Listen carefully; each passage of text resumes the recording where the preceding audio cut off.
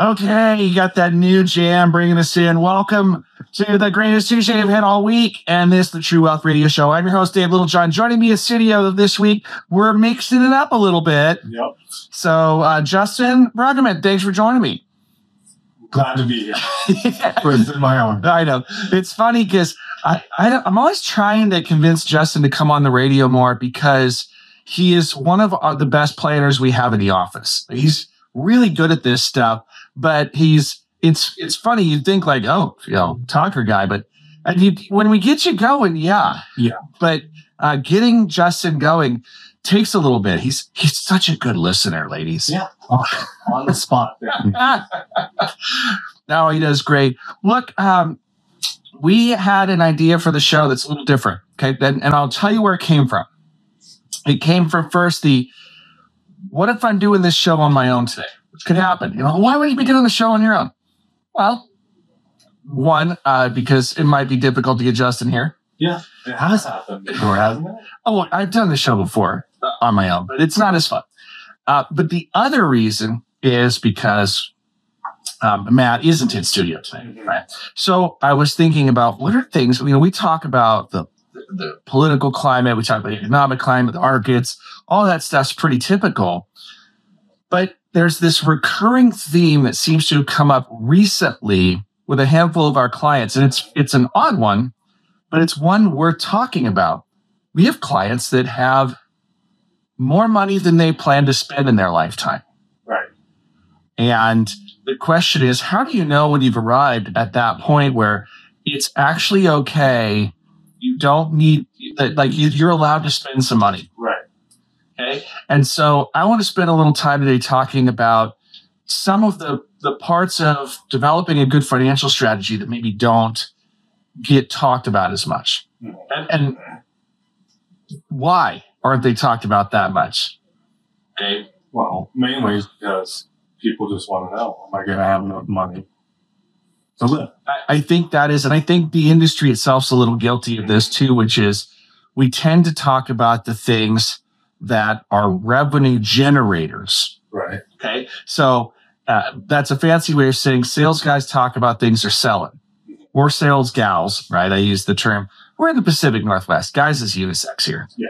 And the way politics is going, it's also, a nondescript term. So we're just going to run with that, right? Because whatever. So there's things that people like they don't get brought up a whole ton. Like here's a random example, but Social Security. Mm-hmm. Okay. How often does that get talked about in your planning strategy? You come into an investment shop and they say, okay, well, are you considering, how's Social Security considered in your plan? Right. I think it usually is. It's just when you take in Social Security. Yeah. That's the most typical. And people are like, as soon as I can take it, or I'm going to wait until I'm 70. Right. Right. There seems to be, that's the two decisions. I want it now, or I want it as big as possible. Right. And there might be more nuance to it than that. Right. So, Justin, when you have a client that comes in and they have a healthy financial plan and they've retired and they're settling, what are some of the signs that you say, hey, you may need to, well, not need to, but you have the option to spend more. How do you identify that for a customer? I wouldn't say how to identify it. I guess you could tell just by the nature of just speaking with them that if they're just savers and they spent their whole life savings, and even sometimes it's money they didn't expect, and it doesn't alter their lifestyle, even though it could, and it's panic. They don't know what to do. Yeah, it's funny you say that. I think the saver versus spender, we almost made this show the concept of what are the things that it was like a message to Dave Ramsey followers, right? And that's still in here a little bit. It's just we've expanded beyond that topic, right? I'll pull this out back for a second to give you an idea. Dave Ramsey's been sort of a cultural phenomenon, right? Dave, he's the get out of debt guy. Yeah. And I'm not here to trash Dave Ramsey. Like we really clearly, our office has previously done Financial Peace University, right? We have had, we've been a, whatever they call their equivalent. It's a smart investor is what they call it. They changed the name, right? It used to be endorsed local provider, but they changed it because there's regulations, right? It is a referral-based program, but what it essentially said was, do you largely align with the value system of what Dave Ramsey's teaching? And largely, yes. Okay. And why do I say largely? Because then once you get to use subjective terms, you can only squeeze me so much. Right. There are these basic steps of the Dave Ramsey plan, and he calls them baby steps, but I'm going to break them down and then give you an idea. How do you recognize when you might be in the spot where, hey, you've trained yourself to spend money never? Right. Weird, right? Because a lot of you out there, this conversation is not for you, right? You're really good at spending, right? And it's the other conversation. It's the conversation Dave Ramsey's having with you going, hey, knucklehead, I'm going to have to give you some hard and fast rules so you don't spend money that doesn't exist, right? Because we can't all act like the federal government. It's almost the more common. Oh, it's definitely more common. There's no question that the lack of, it's not just lack of financial training, though. I think human nature, there's a lot of folks that are, they're pretty short-sighted in terms of how they structure their lives. Right? I've said this before, that people spend more time planning their next meal than they spend planning their retirement. Instant gratification. Yeah. And almost everybody spends more time planning their next vacation. Yeah. Right? I mean, they just do. Because that's like, well, that's fun and interesting, right? But who plans for something that far out? And yet, studies will show that the people that are the most financially successful are those that are the most capable of deferring gratification. So the natural saver, we're going to talk to you today. Okay, we're going to talk specifically about you. To the natural spender, Dave Ramsey says, here's this plan to not screw it up, right? So the plan is you need some emergency cash in the bank. So the first thing is you got to get $1,000 scraped together. That number, if it was indexed for inflation, would be higher, but the point is not the $1,000, right? The point is you need to do something and check a box that says you're on your way, right? It's like, how many people fail at a New Year's resolution? Like, lots. Why? Because it's not the routine. Right. So it needs to be achievable pretty quick. So the bar is set low on that one. It does serve a purpose, right? What's the purpose of the $1,000? Well, one, to show that you can save it. And the other, it's just beginning steps to your emergency fund. Yeah, it's the first step. And it's also to get in the habit of not turning to the credit card again. Right? Because that's what most of the folks have done here. And so then it is, you have to stop using the credit cards and you got to cut them off. Yeah. And you cut them off because they're physically gone. Like, that's the thing. Like, they're gone. You can't do it. If somebody's like, haha, I have it on my Apple Pay. It's like, all right, well, then you can't game yourself on this one, right? Like, you're not pulling one over on Dave Ramsey. You're pulling it over on yourself, right? I'm in denial. Okay. So $1,000, and then you start paying off the debts, smallest to biggest, which is not the most efficient way to do it. No. But it is the most probable that you'll be successful. Yeah. Why? Because you get to check boxes. Yeah. You get to mark stuff off the list. Yeah. And you develop momentum. And momentum develops, it encourages you so that you keep going, right? You need a series of victories so that it seems possible. Because what I see most of the time when people are like really over their head, it's just too daunting, can't do it, and it's hard to get started. It's just too big. So this is the equivalent of breaking it into bite-sized pieces and giving you a recipe that you can attack. Right. All right. So then you pay off the credit cards, and then Dave says, hey, you can have a mortgage on a house. I think that's reasonable, especially because the price of housing, right? But it's better, like, try to save outright for a house while simultaneously paying rent to somebody else, right? You're enriching somebody else while you are not adding equity to your own assets. So a home is something you need to have. It's typically appreciating in value if you buy it properly and it's the type, solid home. There are situations where they're not. You're leasing land and you put a manufactured home or something like that, where it's like, well, it's unlikely that that's going to appreciate. It's going to actually wear out. And so the idea of product on land you don't own, so you're back to, it's like a car, right? It's going to lose value. But yeah, so buy the house, start saving for college and retirement and so forth. And also, I guess before the house, what do? You put in place an emergency fund. Okay? Right. 3 to 6 months of your living expenses. And it depends on if you're by yourself or not, right? So the more people counting on your income, the more you need to save for, and the less diversified your income stream, right? If you're a sole owner or sole income earner of your household, probably 6 months. Right. Because if you're not working, nobody is. Right. So there's no, slowing the bleeding here. And then, you talk insurance and everything else. So that's the basics of your financial plan, right? Mm-hmm. What does Dave Ramsey not talk about? How to spend it. How to spend it. It just says, live cheap, Yep. right? Does he talk about credit at all? No. He says don't have it, right? It's that simple. And yet he says, well, you can have a mortgage. Right. And he may not necessarily agree with that in a weird way, but I think he also understand that if you're a saver, Dave may not be talking to you. No. Right. That's going to sound weird, right? Now, if you're wondering, why am I saying that? Well, we're going to unpack some more of that. Like, why was Dave Ramsey maybe not talking to you specifically? But we're going to take a break first because we have to do that sort of thing on the show. So stick around, and when we come back, if you're wondering, is Dave Ramsey talking to me? Well, we're going to unpack some of that after this break. Stick around. I'm Dave Littlejohn. And Justin Rogan. And you got True Wealth on News Radio 93.9 FM and 1240 KQEN.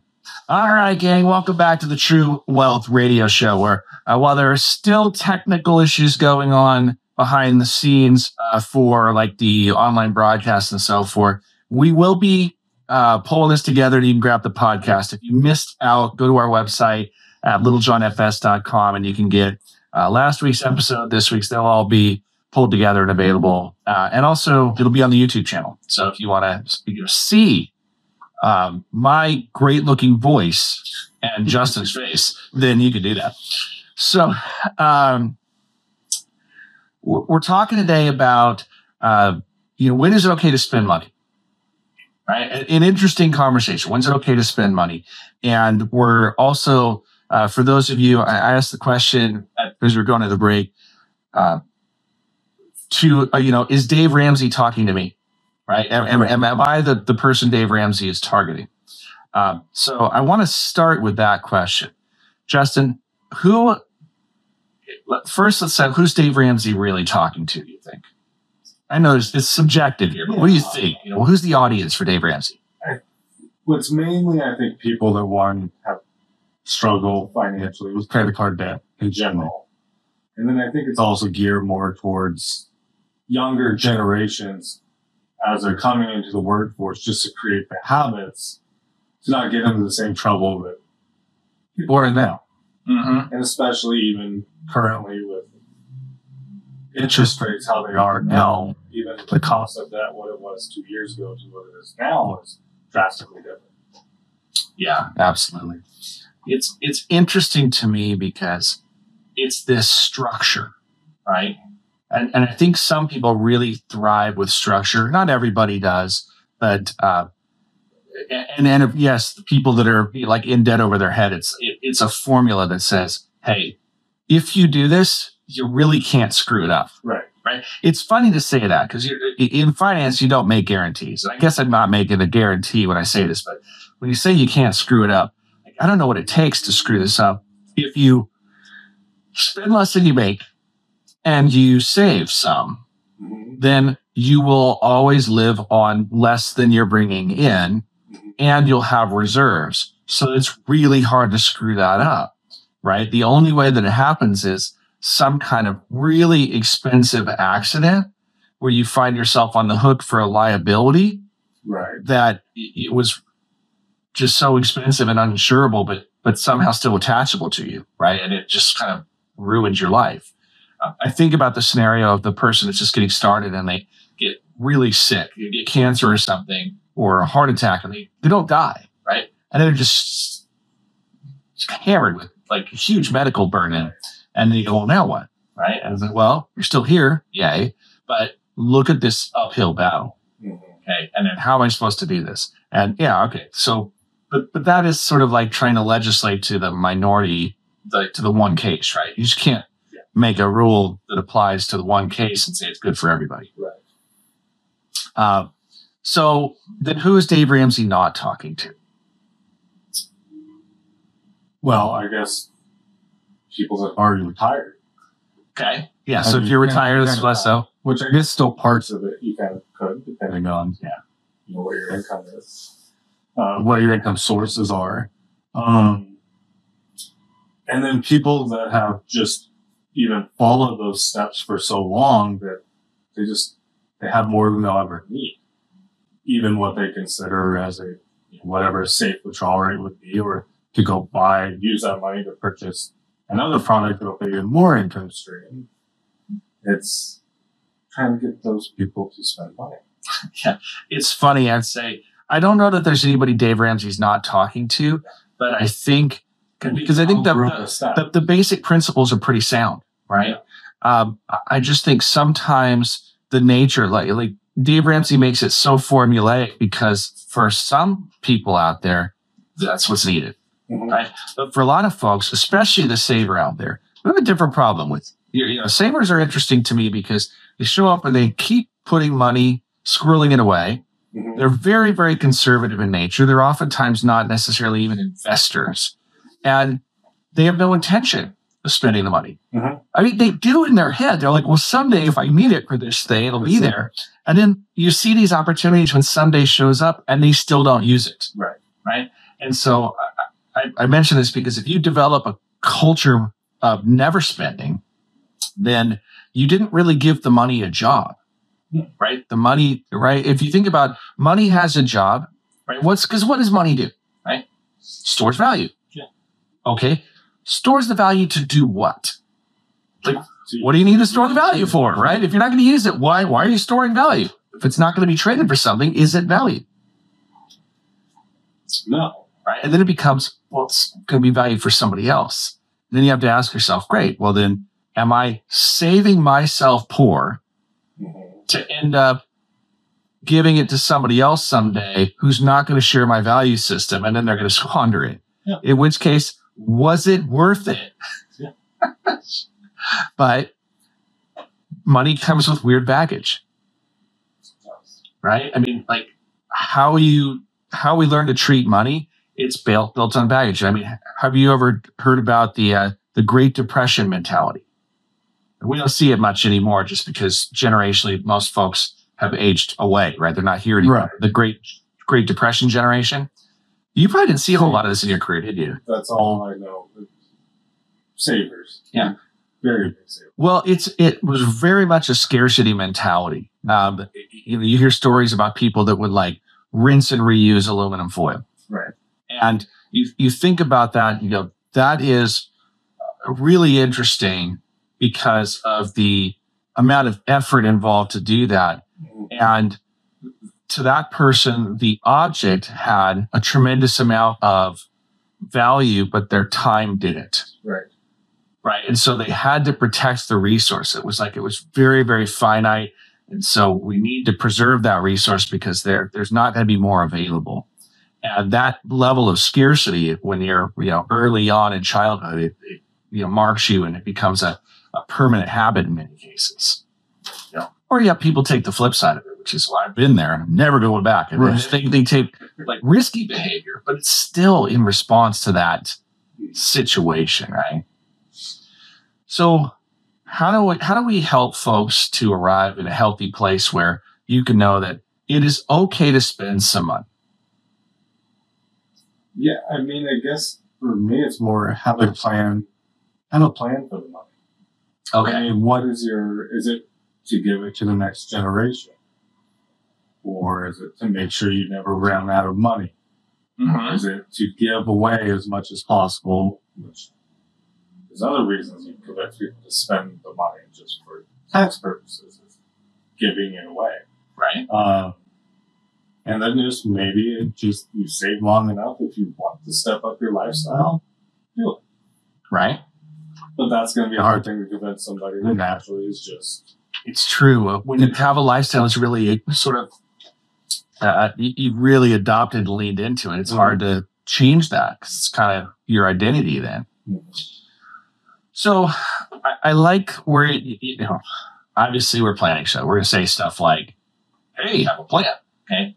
I think that that's oftentimes too generic though, saying like, hey, have a plan.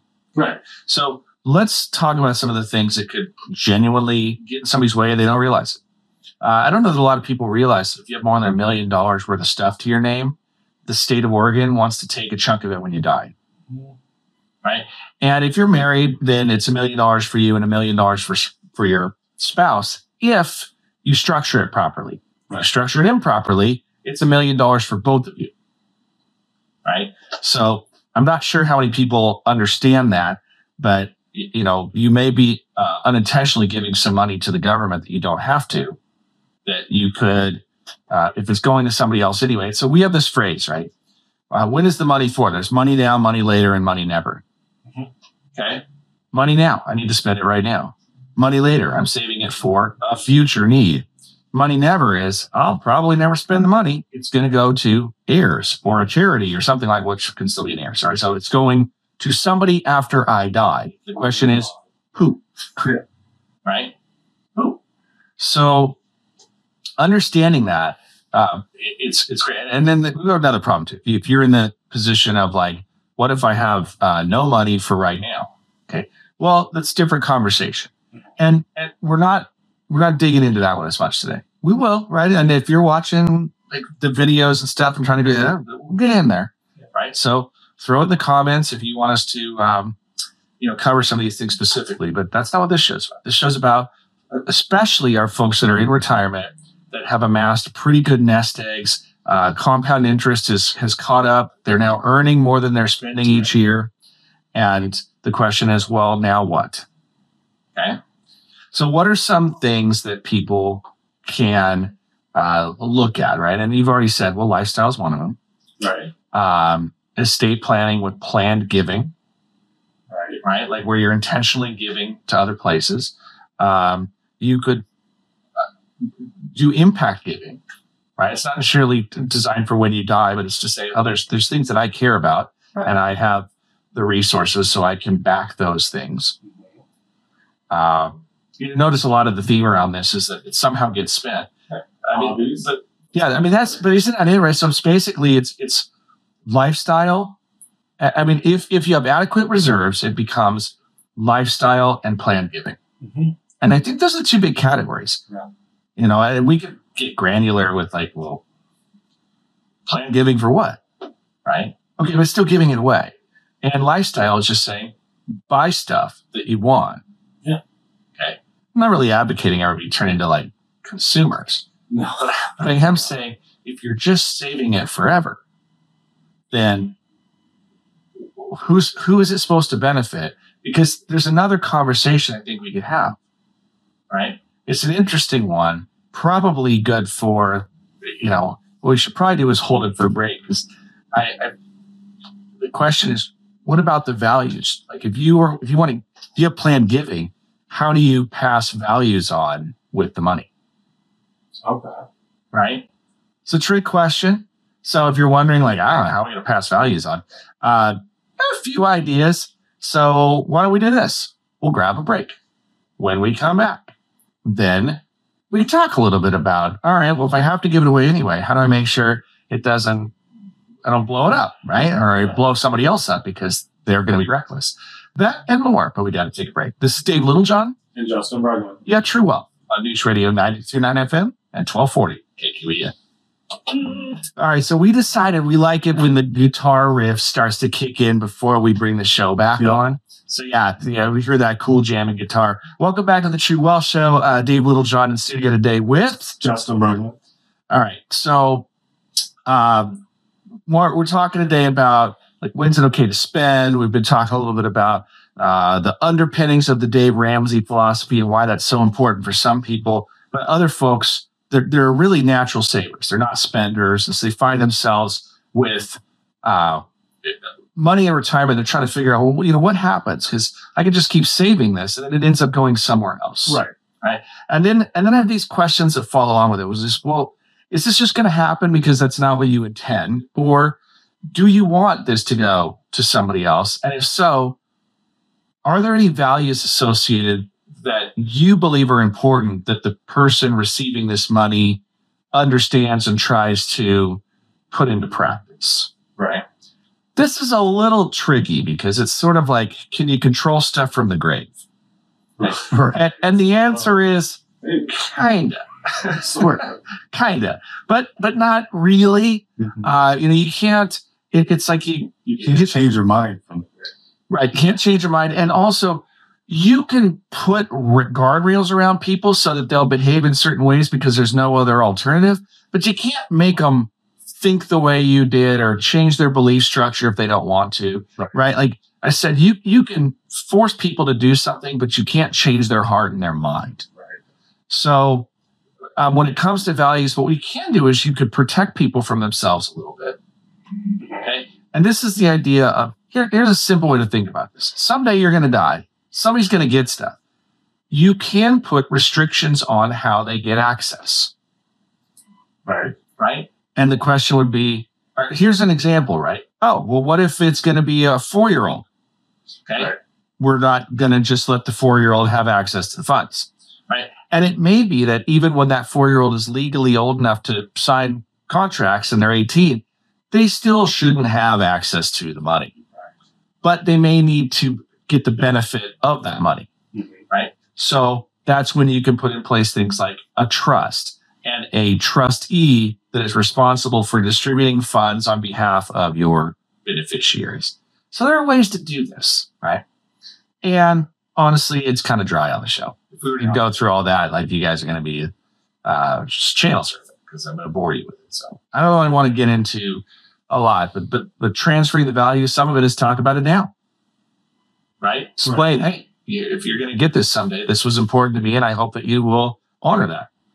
And then some of it is putting control mechanisms on how the heirs receive it.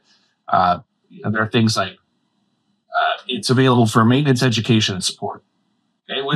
Okay, so it pays for the cost of living, it pays for food, it pays for school. It doesn't necessarily pay for a new Ferrari. Right.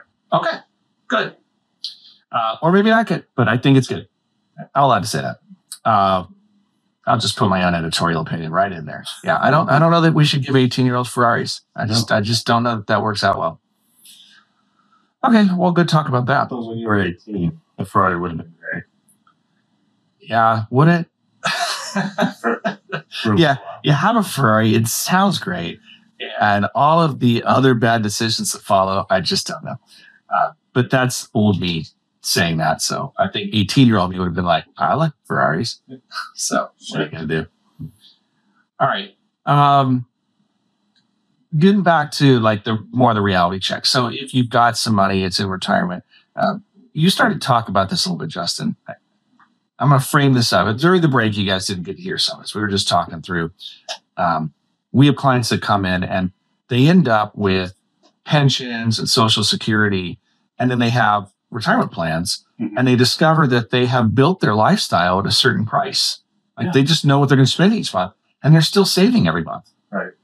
And they still have retirement plans. And then at some point, those retirement plans have mandatory distributions, and they get even more income that they're like, I don't need this income. Now what?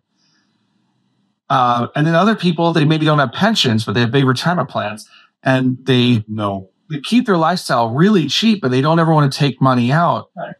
And not passing money along is really important, or maybe not important. Right. It's like I just have this money, and I hope. Yeah, well, and it's weird because not everybody has heirs. Strangely enough, not everybody does, and so in which case, okay, those circumstances are different. But then the question becomes: Would you like to have more lifestyle, or would you like to do intentional impact giving in other areas of your life that you think would be beneficial?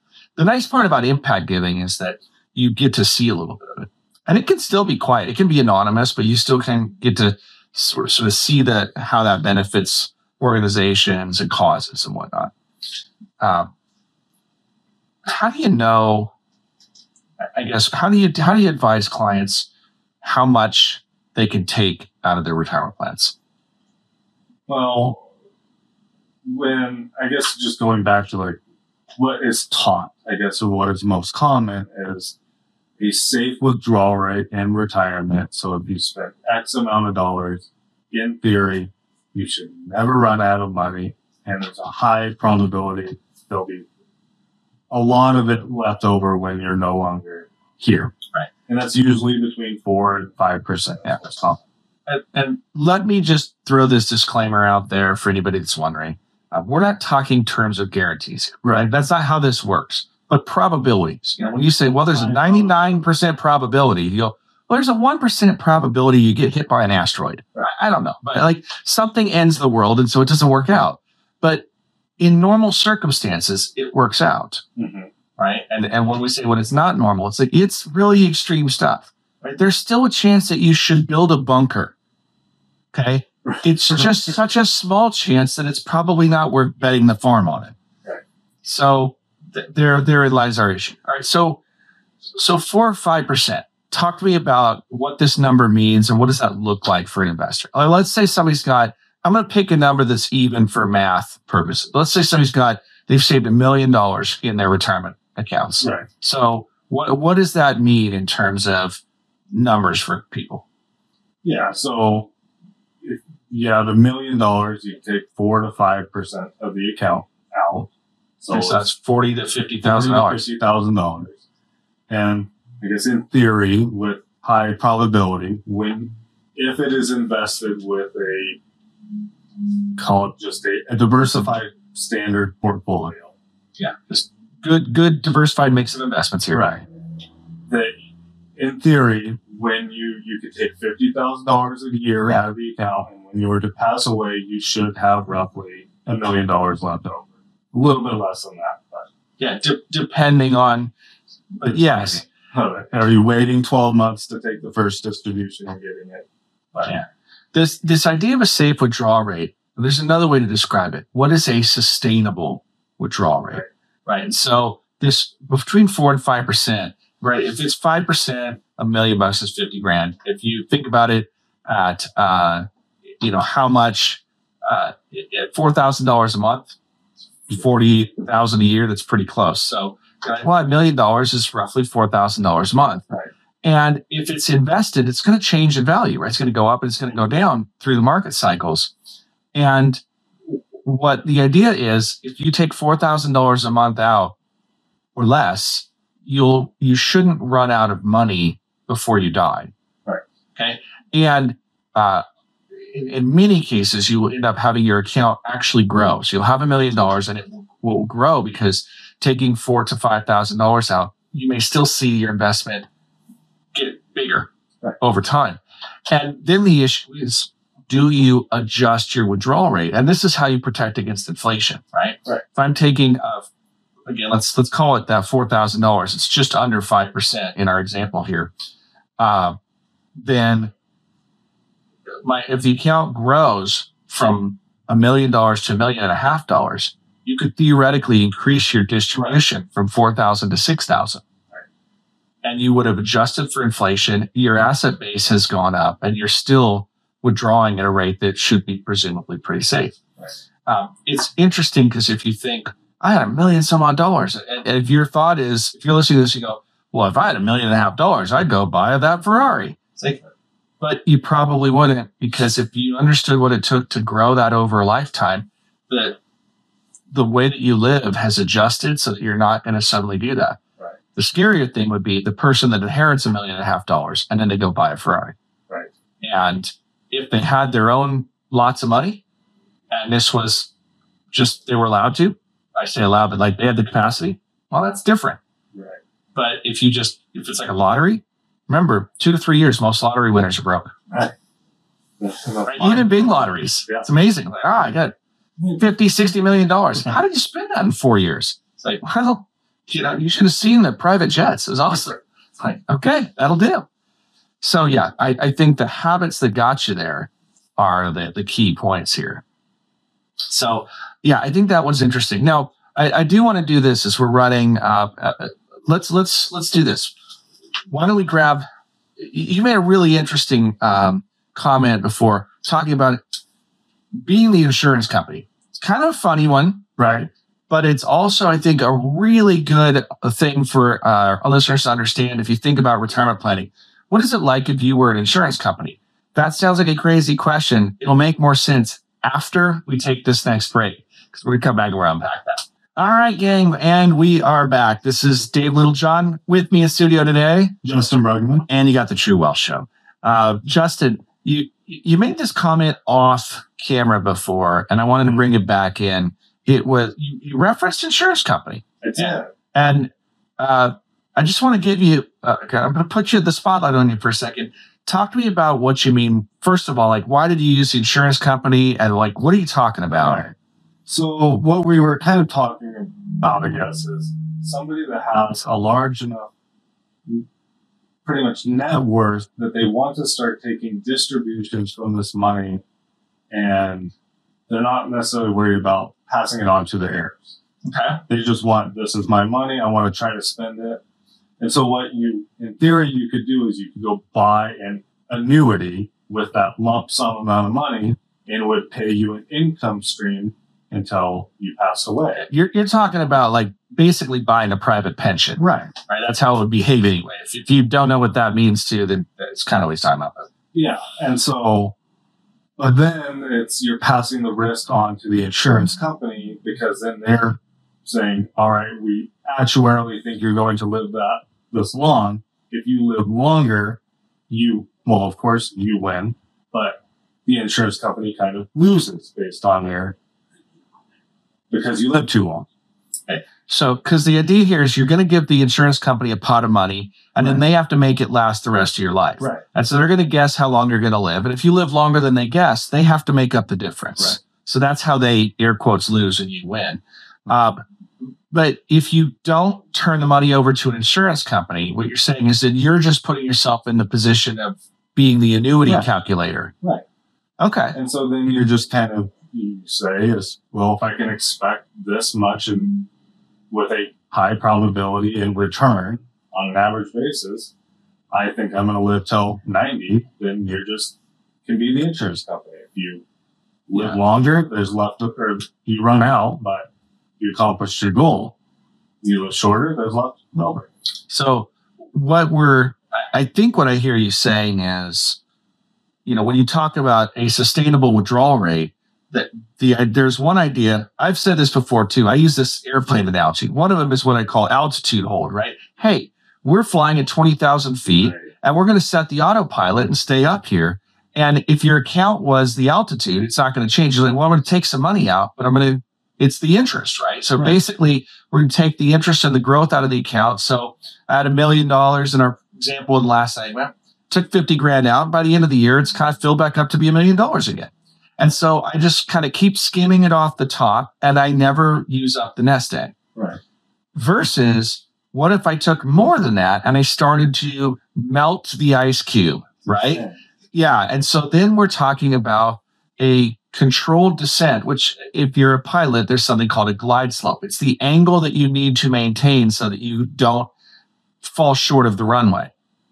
Right. And so, because you don't want to land short, there's no runway there. So it's how much can I spend to make sure that I don't run out of money before I die? Right.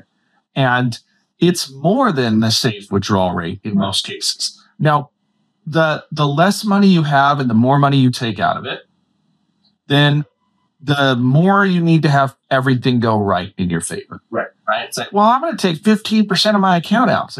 And you could probably do that for 5 or 6 years. Mm-hmm. And then you're going to run out of money. Yeah. Right. But if you're only going to live for 3 years, then there's a good chance it's still going to work. Right. It just puts a lot of people in the rather gruesome position of, well, do you really want to time your death? Right. And when you're 65, you're going, yeah, I mean, I look at my parents, they all died in their 70s, and I have the health habits that I do. And like, yeah, I don't think I'm going to make it to 90. You can make a fair assessment, right? And it's interesting because as we all get older, that becomes a more and more real thing, is to say, well, we don't last forever.